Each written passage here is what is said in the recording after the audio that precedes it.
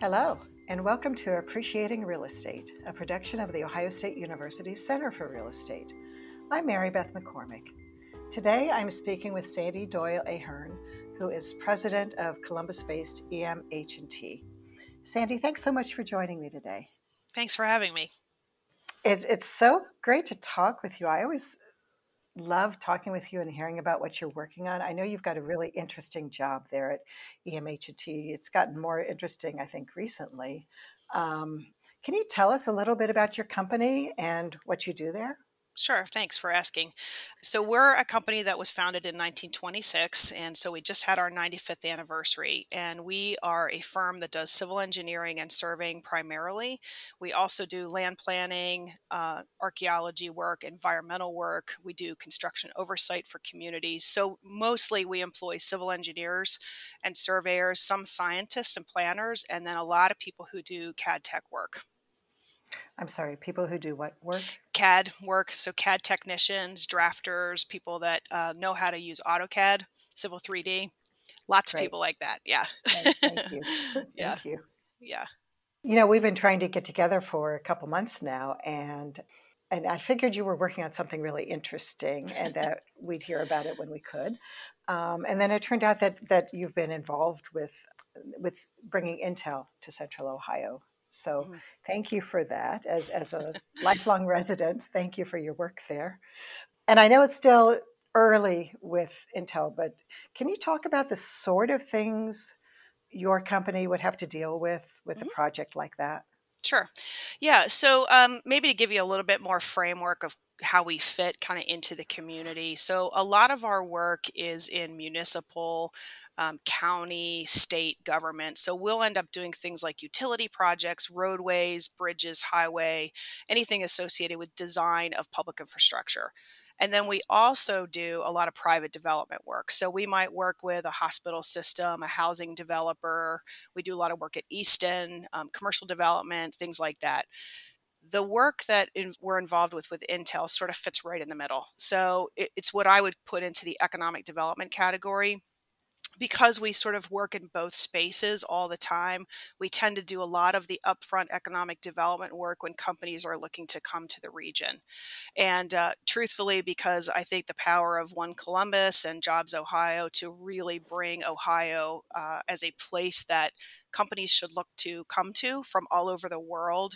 A lot of times we'll get involved in early upfront due diligence when companies look at the region.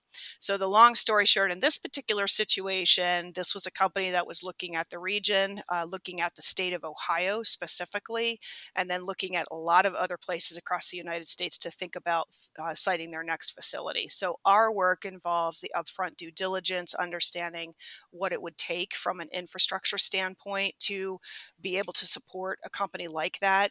That's not unusual. We actually do it all the time with lots of companies that come to the region. Some select Ohio and some don't, but a lot of that upfront work is what goes into part of their decision making process when they think about whether they're going to come to a particular location. And that's exactly what happened with Intel. That's great. It's fun. Yeah, this is maybe a slightly different scale than you normally work with, but it's something that your company has been doing now for almost a century. Long time. So it's Mhm, yeah, so it's right in your sweet spot. mhm. How did you get into this? What's your Well, background? that's a good question. So my pathway is a little bit unusual. I actually started off doing environmental work, and the long story short is I came to Ohio to go to graduate school. I ended up in Columbus and had never been to Columbus before, but I actually completed an internship for my master's degree here in Columbus and thought I would go back to the East Coast, which was the Philadelphia area. And that was about 30 years ago. So I never left. And I would never leave now because it is definitely home. But I had the opportunity to start working really in the development space, doing environmental compliance work. And so when I got involved with looking at regulatory requirements, understanding wetlands and streams and other regulatory matters that came into play in the development world, I started right out of the gate doing that work, and it put me right into the space of working with a lot of civil engineers. So we would work side by side all the time for a project where I was handling the environmental aspects of it. And I worked with a bunch of different engineering firms actually back then, and EMH&T was definitely one I spent quite a bit of time with. So the long story short is I ended up coming to EMH&T actually 25 years ago, almost to the day, and started the environmental division for the company. And over time, my career just gave me a lot of different opportunities to do a lot of different things. I've played a number of different roles in the company over that time period that ultimately led in my very short snapshot of how I got to this place to running the company starting in really about 2008 with some partners and the previous president, and then took over as president in the beginning of 2012. So a long journey to get here. It's been phenomenal. I am incredibly grateful to work at EMH&T. It is a great company. I could probably talk about it all day long, just because it's an incredible group of people, and we've had a lot of opportunity to work on a lot of different projects. So it's been a lot of fun, and it's still a lot of fun. It is a great company. I'm always impressed with the folks I know there. Oh, thanks. Yeah. So I know my students are wondering, so what was your master's in, and what does environmental work mean? Yeah, so I actually have a bachelor's degree in biology, and I was always interested in the environment. And so I actually ended up getting a master's degree in environmental science. For me in particular, though, I had started working as an intern in an environmental consulting company outside Philadelphia when I was 18. So every summer I went back there and I learned a lot. And I knew that I really wanted to go on to graduate school, and I knew that I wanted to be in consulting. So I was not born for a lab. I'm Mhm. not the kind of person who, can sit behind those closed doors all the time. So I was much more interested in the problem solving aspect of the work, working with people to think through projects and come to good outcomes. So when I looked for my master's degree opportunity, I really looked for a program actually that was going to give me the depth and breadth, allowing me to do not just the science of the work, but also the problem solving and what I call the art of the work. So my degree is actually a master's in environmental science with a concentration in water resources. So I leaned more towards the water side and clean water and the Clean Water Act and what that meant for habitats and so forth. It seems like your position now is a really interesting mix of the technical side, the quantitative side, if you Mhm. will. But then I imagine there's a lot of negotiating that goes on, a lot of people skills that you need as well. Is that fair to say? It is completely fair. It is. I think one of the things that's unique about really any kind of consulting firm, whether it's an accounting firm or an engineering firm, anybody that works in the professional services space, you're really doing both. So you're doing the science, you're doing the technological work around solving the problems, but we're not here to solve problems unless we're working with people. So the reality is there's the art side to it. It's working with a lot of different kinds of people, a lot of people who have different goals, a lot of people who have different things that they have to achieve. So I'll give you a couple examples. So if we work with a municipality, they have a very specific purpose. They are there to protect public infrastructure. They are there to be good stewards of public tax dollars. Their decision making process is related to being stewards of both. In the private development world, we're working with people who are doing projects, everything from Ohio State University, who might be looking at a campus expansion, to a hospital system that needs to upgrade their facilities, to a developer that wants to do housing and so forth. They're often driven by a different goal. They're trying to either accommodate the needs of people. Time is always money. There's a different way of going about these projects. And so the interface between the two happens all the time. And I would say the art of the work that we do is really kind of understanding everybody's needs, because everybody's needs are equally important, and working to navigate everyone's goals being met. That's really less about the technology or the technological work of civil engineering or surveying or environmental compliance, and much more about the art of working with people in different settings who need to meet different goals. So I've had a chance to do that really my whole career, and I love it. It's one of the things I really enjoy because it's how things actually get done. It's interesting. You began with, well, my path wasn't real direct or real clear. Hmm. Almost everybody I talk with in this space says that that very few people know when they're 16 what they're going to be doing Hmm. 30 years later. But when you look back, it seems as though everything you've done has helped prepare you for this moment, right? Your Yeah. scientific background. Hmm. If you had told me 25 years ago when I stepped foot into EMH&T, when I was in the field all the time, covered in mud with my muddy boots and my jeans and my field gear, and that I would be president of this company, I would have laughed and said, "There's no way." I mean, in my particular case, I think what you said is true, but it's not a prescribed pathway. It's not something where all of a sudden I knew exactly what was going to happen. It was really always about being in the moment and doing my job, what I was paid to do in that moment, and doing it the best that I could. That opportunities came as a result Mhm. of that. And so I've never been a big believer that you can completely map out someone's career. It just doesn't happen because the reality is it's about taking risk and chances. And when those doors open for you to do something maybe that you weren't sure you could do or didn't completely think you had the skill set for, the only way that door closes is if you close it. But if you open it and you work with other people to take those opportunities, things can happen for you. So no, I had no idea that this is what was going to happen.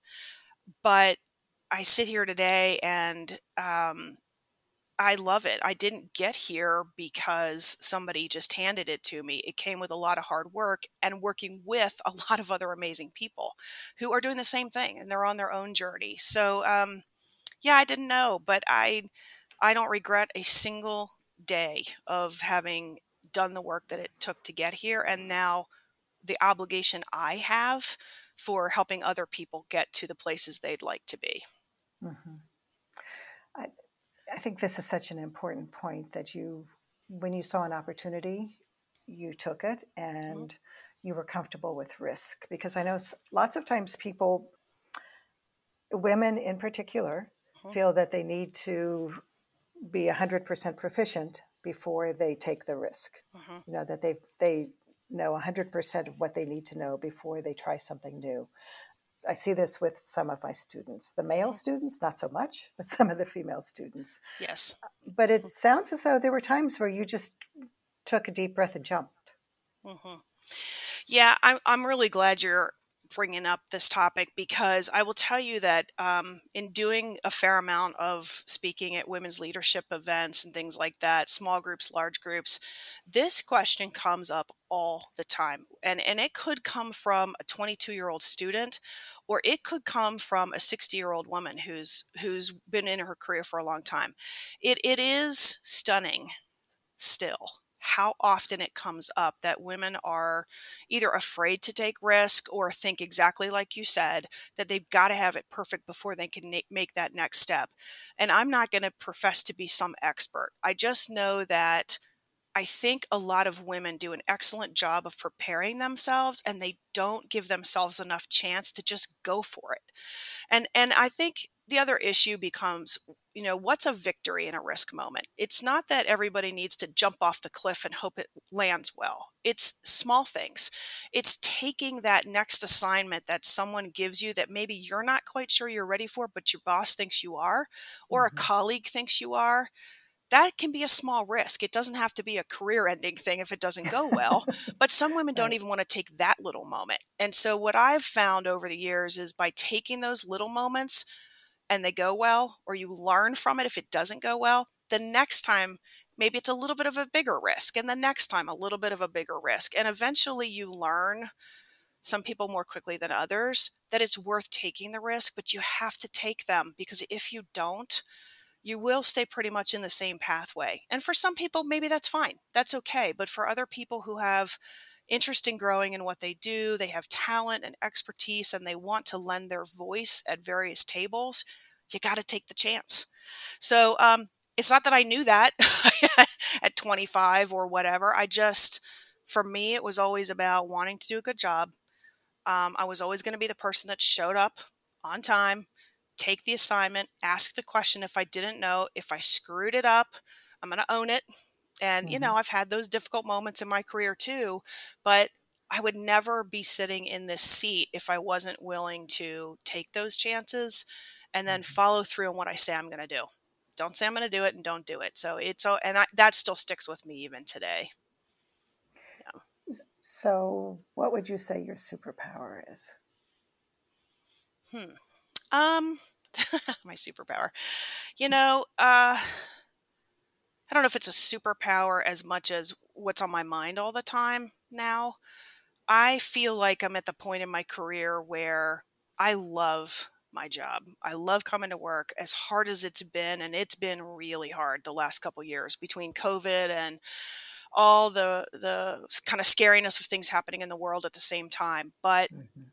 But I've learned enough about what I really care about that the community for me is really, really important. So when I say that, I feel really grateful to live here. I think we are an incredible community in Central Ohio. I really do. Like I said, I never ever thought I would have stayed here, but here I am and I wouldn't leave now. Right. So I think everything I've learned about the development business, about housing, about how people have access to education or don't, have access to transportation or don't, have access to workforce development or don't, so on, has given me the opportunity to really think about what I want to do for the rest of my life in the community. So I guess it's not a superpower really, but it's really just been the culmination of kind of understanding um, what's happening in terms of regional development and how to think about benefiting other people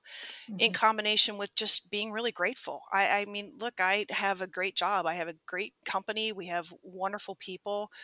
It's not always easy. We have some really tough projects and tough moments, but at the end of the day, we have a good thing. And so, how do I use that and use gratitude to be in a place where I can make a difference in the rest of the community and whatever that might look like? And so, that's to me where I'm at with it. And I do spend a lot of time on various boards and in community work and trying to think about how we bring the region to being its best for everybody. And I mean that sincerely, and it's not easy. We've got a lot of work to do, but I guess that would be where I feel I can bring the most benefit at this point in my life. I'm not the kind of person to just walk away and put my feet up and say, good luck everybody. That's not my style. No, no. It's clear you have a passion for what you do, and you have a passion for the community and making things better.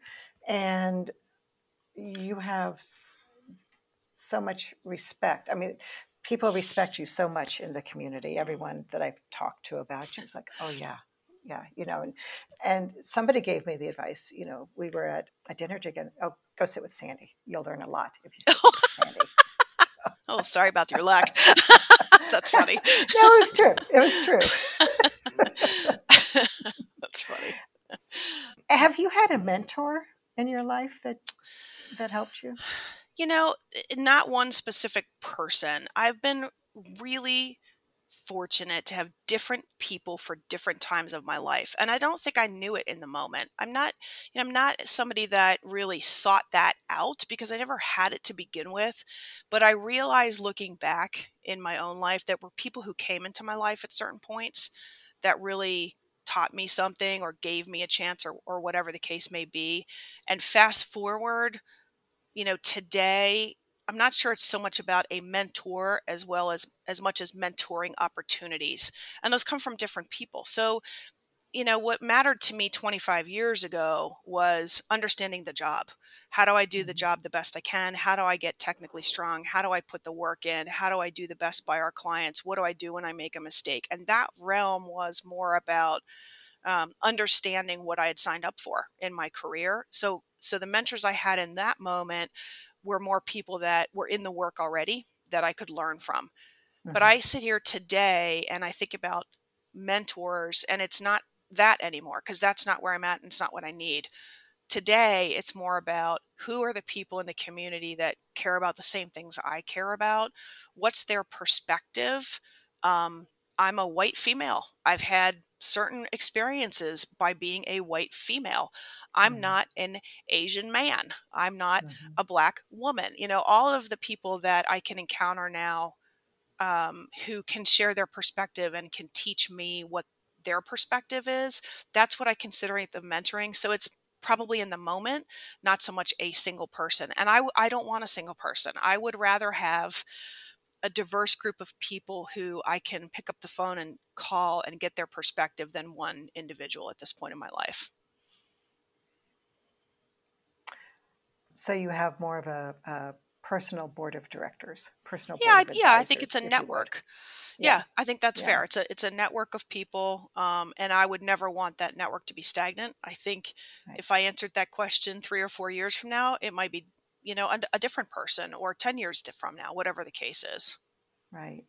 I've always been grateful for the people in my life who are honest with me. Hmm. I've been lucky enough to have a few people who I know really care about me, share my values, and are honest, kind, but honest, Hmm. because it's sometimes it's hard to have that adult conversation, if you will, Yes. for someone to say, well, here's what, you're doing this thing again that you do, and Yeah, it often doesn't turn out well.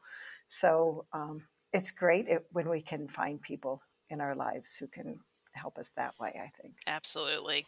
And be open Yeah. to it because there's nothing wrong with it. It makes us all better. Yeah, exactly. I make mistakes every day, and I'm always grateful when someone points it out to me. Sure. Well, I don't know who doesn't. If they think they don't, then that's a mistake, actually. Um, so I have to think 25 years ago when you were in your boots in the mud, Mm, that there weren't a lot of other women doing what you were doing. Is, no. is that no? Yeah, I I think in environmental work in general, there do tend to be more women just because I think there's an arm to environmental work where people feel it's a sort of nurturing kind of career. So in that world, I do think you see more women. In my specific instance, no, it's been a very male dominated experience, and that's okay. And part of that has to do with the pedigree of the company back then. It had to do with the clients that we work with, a lot of people in the development community, law firms, places where women just didn't or hadn't yet quite made the inroads that maybe they're making today. So yeah, there's no question, and I've had my share of interesting encounters over the years in that realm. But um, I think back then. Uh, it was a lot harder for me than it is now because when I was younger, I think those difficult moments where you really feel you're either alone or you certainly don't look like anybody else in the room, it can be a Mhm. pretty isolating experience. Um, but fast forward today, it doesn't bother me at all. Maybe that's my age speaking at this point, or my kind of like, hey, I don't know that I care anymore because um, I'm just going to come and do the best job I can. I'm always going to have that attitude. I had it 25 years ago. I still have it today. I do think you have to earn your place at the table, and I think that's true for anybody. And it doesn't matter Mhm. what you look like or how you affiliate yourself. But I do think, you have to know what you're talking about. You got to learn the job for any position that you might be in. And when you do that, then you deserve a seat at the table and you can't be afraid to take it. So it doesn't bother me or I don't really think about it much anymore. Did you ever feel you were being held to a higher standard than others?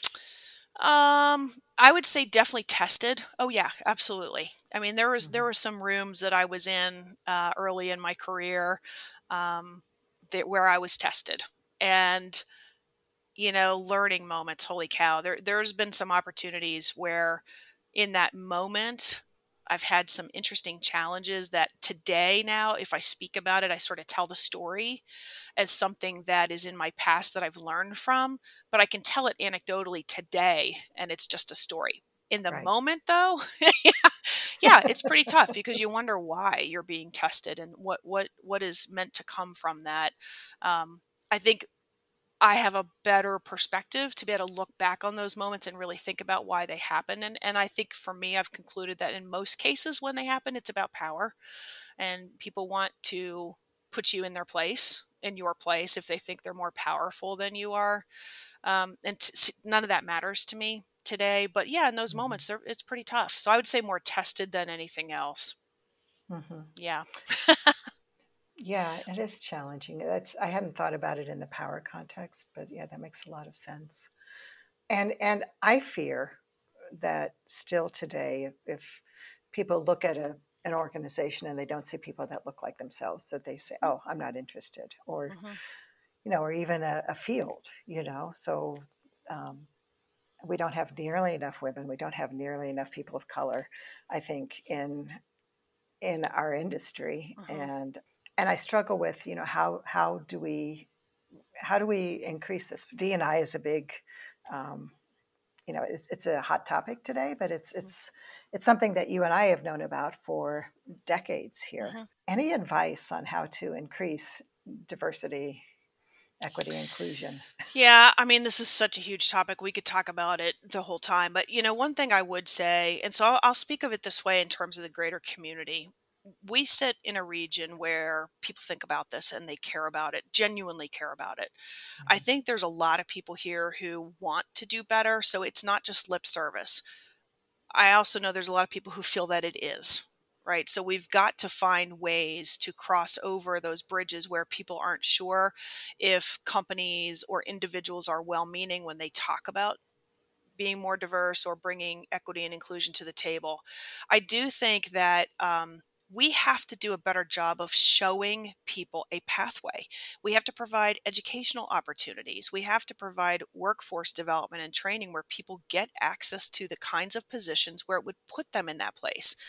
But Mhm. if you don't see that every day, or you don't even know that there's a pathway to get there, you don't even realize there's a career opportunity. So we can talk about diversity all day long, but if we're not helping people see the pathway to entry in the first place, it really doesn't, it's not going to work. So I actually think while we have a long way to go, we have to continue to look in the mirror as a community. I do think that there is a lot of work being done to provide those pathways and opportunities. And I actually have a lot of confidence that as a region, we're going to continue to make this a priority and find ways, whether it's workforce development, whether it's access to transportation to get to that job, whether it's providing people a safe place to live so they can be educated and not worry about paying their rent, et cetera, to get into that workforce. That pathway for me is something that I'm personally passionate about and where I can see us making some real progress, especially with companies, not just Intel and Amgen and other incredible companies that have come to the region, but the opportunity for people here to get into a workforce that maybe they wouldn't have thought they had access to even 5 years ago is there Mhm. today. And so partners like Ohio State, like Columbus State, like Capital, like a lot of other schools, CCAD, schools that have access to workforce to help bring them and show them how to get there, we've got to work on that. You're never going to increase diversity or include everybody if we don't provide the doors being open for other people, if that makes sense. So that's where I spend a lot of my time. Yeah, that makes a lot of sense. What are you most proud of in your career? Um, boy, I guess I would say,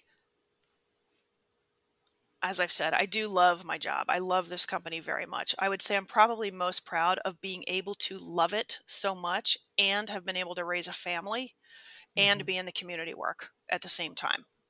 Um, and not any one of those things has fallen off the table for me. I've found ways to make all of them work. I would never feel satisfied as a person if I couldn't do all of those. And they're Hmm. still a huge priority for me today. So I think what I'm most proud of is being able to do all of that. And I love it. And I'm going to keep doing it for a while. That's terrific. um, what is success to you these days? um, you know, I I don't I think you have to define success on quality of experience.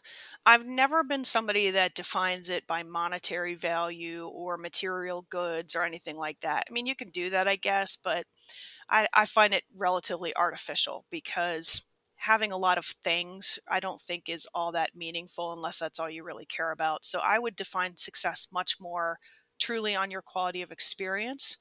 And so what I mean by that is the people you know, the people you've interacted, have you tried to make a change in the community? Have you raised your family in a way that you feel proud of? Have you gotten out of the way to give someone else an opportunity? Have you created a space for other people to rise up or move on in their own way? And that to me is success. I think, and I say that actually to the employees here. I tell them this all the time. It's if we want to define success on revenue, Mhm. okay, well then what do you want to be? Do you want to be 50,000 employees and $1 billion in revenue?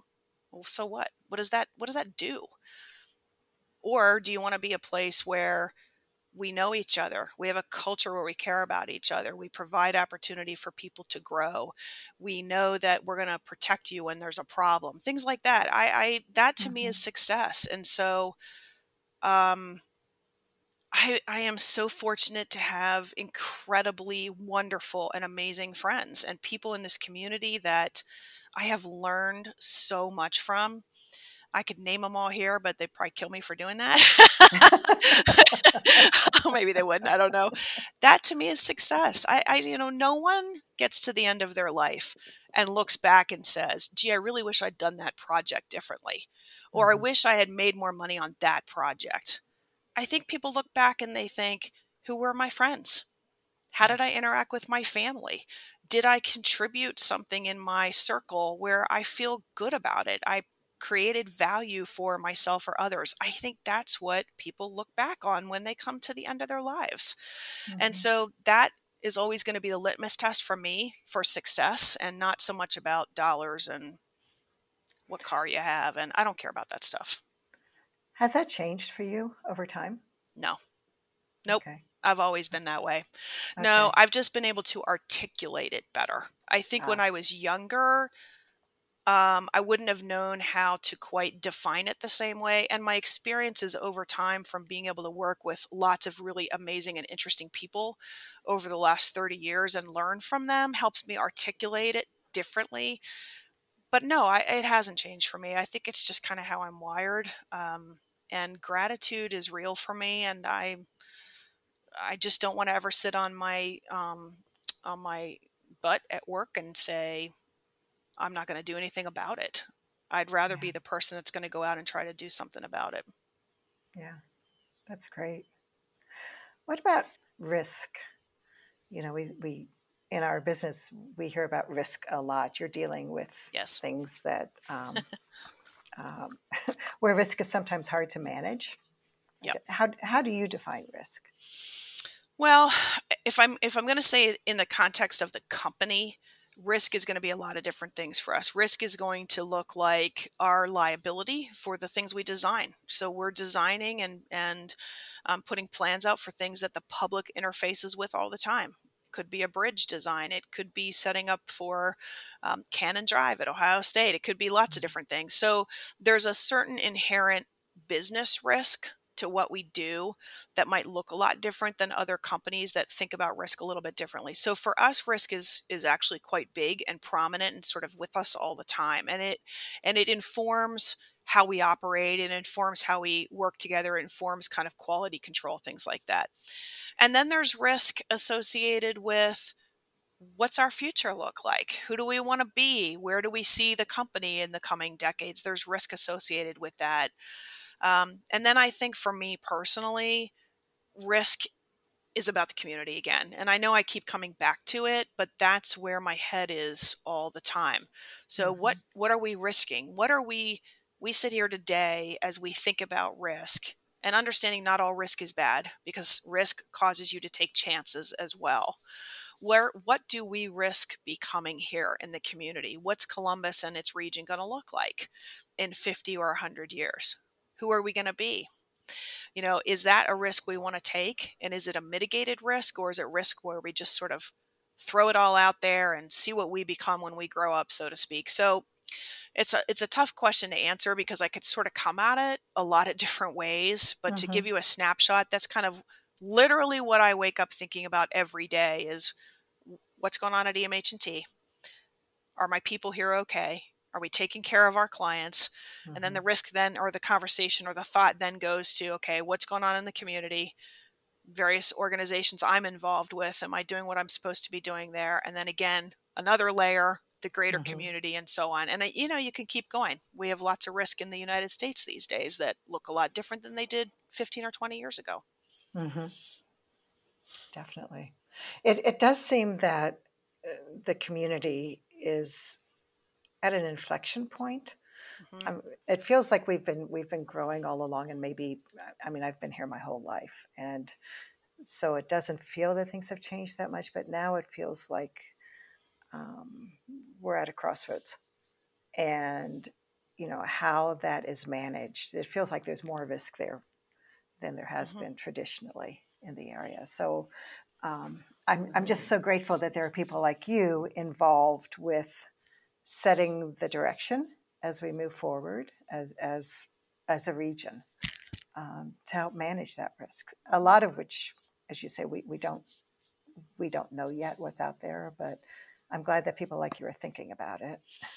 Well, I appreciate it. I mean, I think there's a lot of great people thinking about it, and I would say this. Yeah, I think there is a lot of risk. I do, but I also think it's a lot of opportunity, and so I don't want to ever come at it with the idea that risk is a bad thing. I do want to make sure we are responsible with that risk, though, as we grow, as we do more workforce development, as we work hard on including all people in what the work that we're doing, as we're caring for our African American friends who are in a very difficult situation. We have an obligation, I believe, to think about that and be better.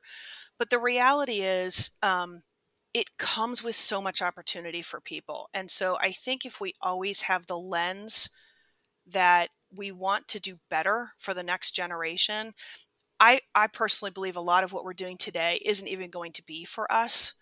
It's Hmm. going to be for the next generation. And so you see a lot of excitement in students. You see students coming to the region who want to be here, who want to live Yeah. in this city. Lots of people coming to Columbus going, wow, this place is not what I thought. It's pretty Yeah. cool here. Yeah. Yeah, Yeah. we are pretty cool here. So, Yeah. I think while risk is imminent, I also think we have to look at it if we all work together in a lot of different spectrums, whether it's government, nonprofits, private businesses. If we're all trending the same way, we're all always going to come at it a little differently, but we're trending the same way that we want the region to be a great place for everybody, then I think the risk is okay. And we have to Hmm. look at it through the lens of opportunity. What we can't do is become complacent. Complacency is what would hurt us. And right now, my sense isn't we're not a complacent region, that we're actually an energized region, and we want to do what we can for everyone. I mean, what I love about it is I think we're a region where there really is something to, people talk about the Columbus way. I mean, um, in some areas, some people I've worked with outside of Columbus think that the pie is fixed. Mm, And if you get a bigger piece, that means I get a smaller piece.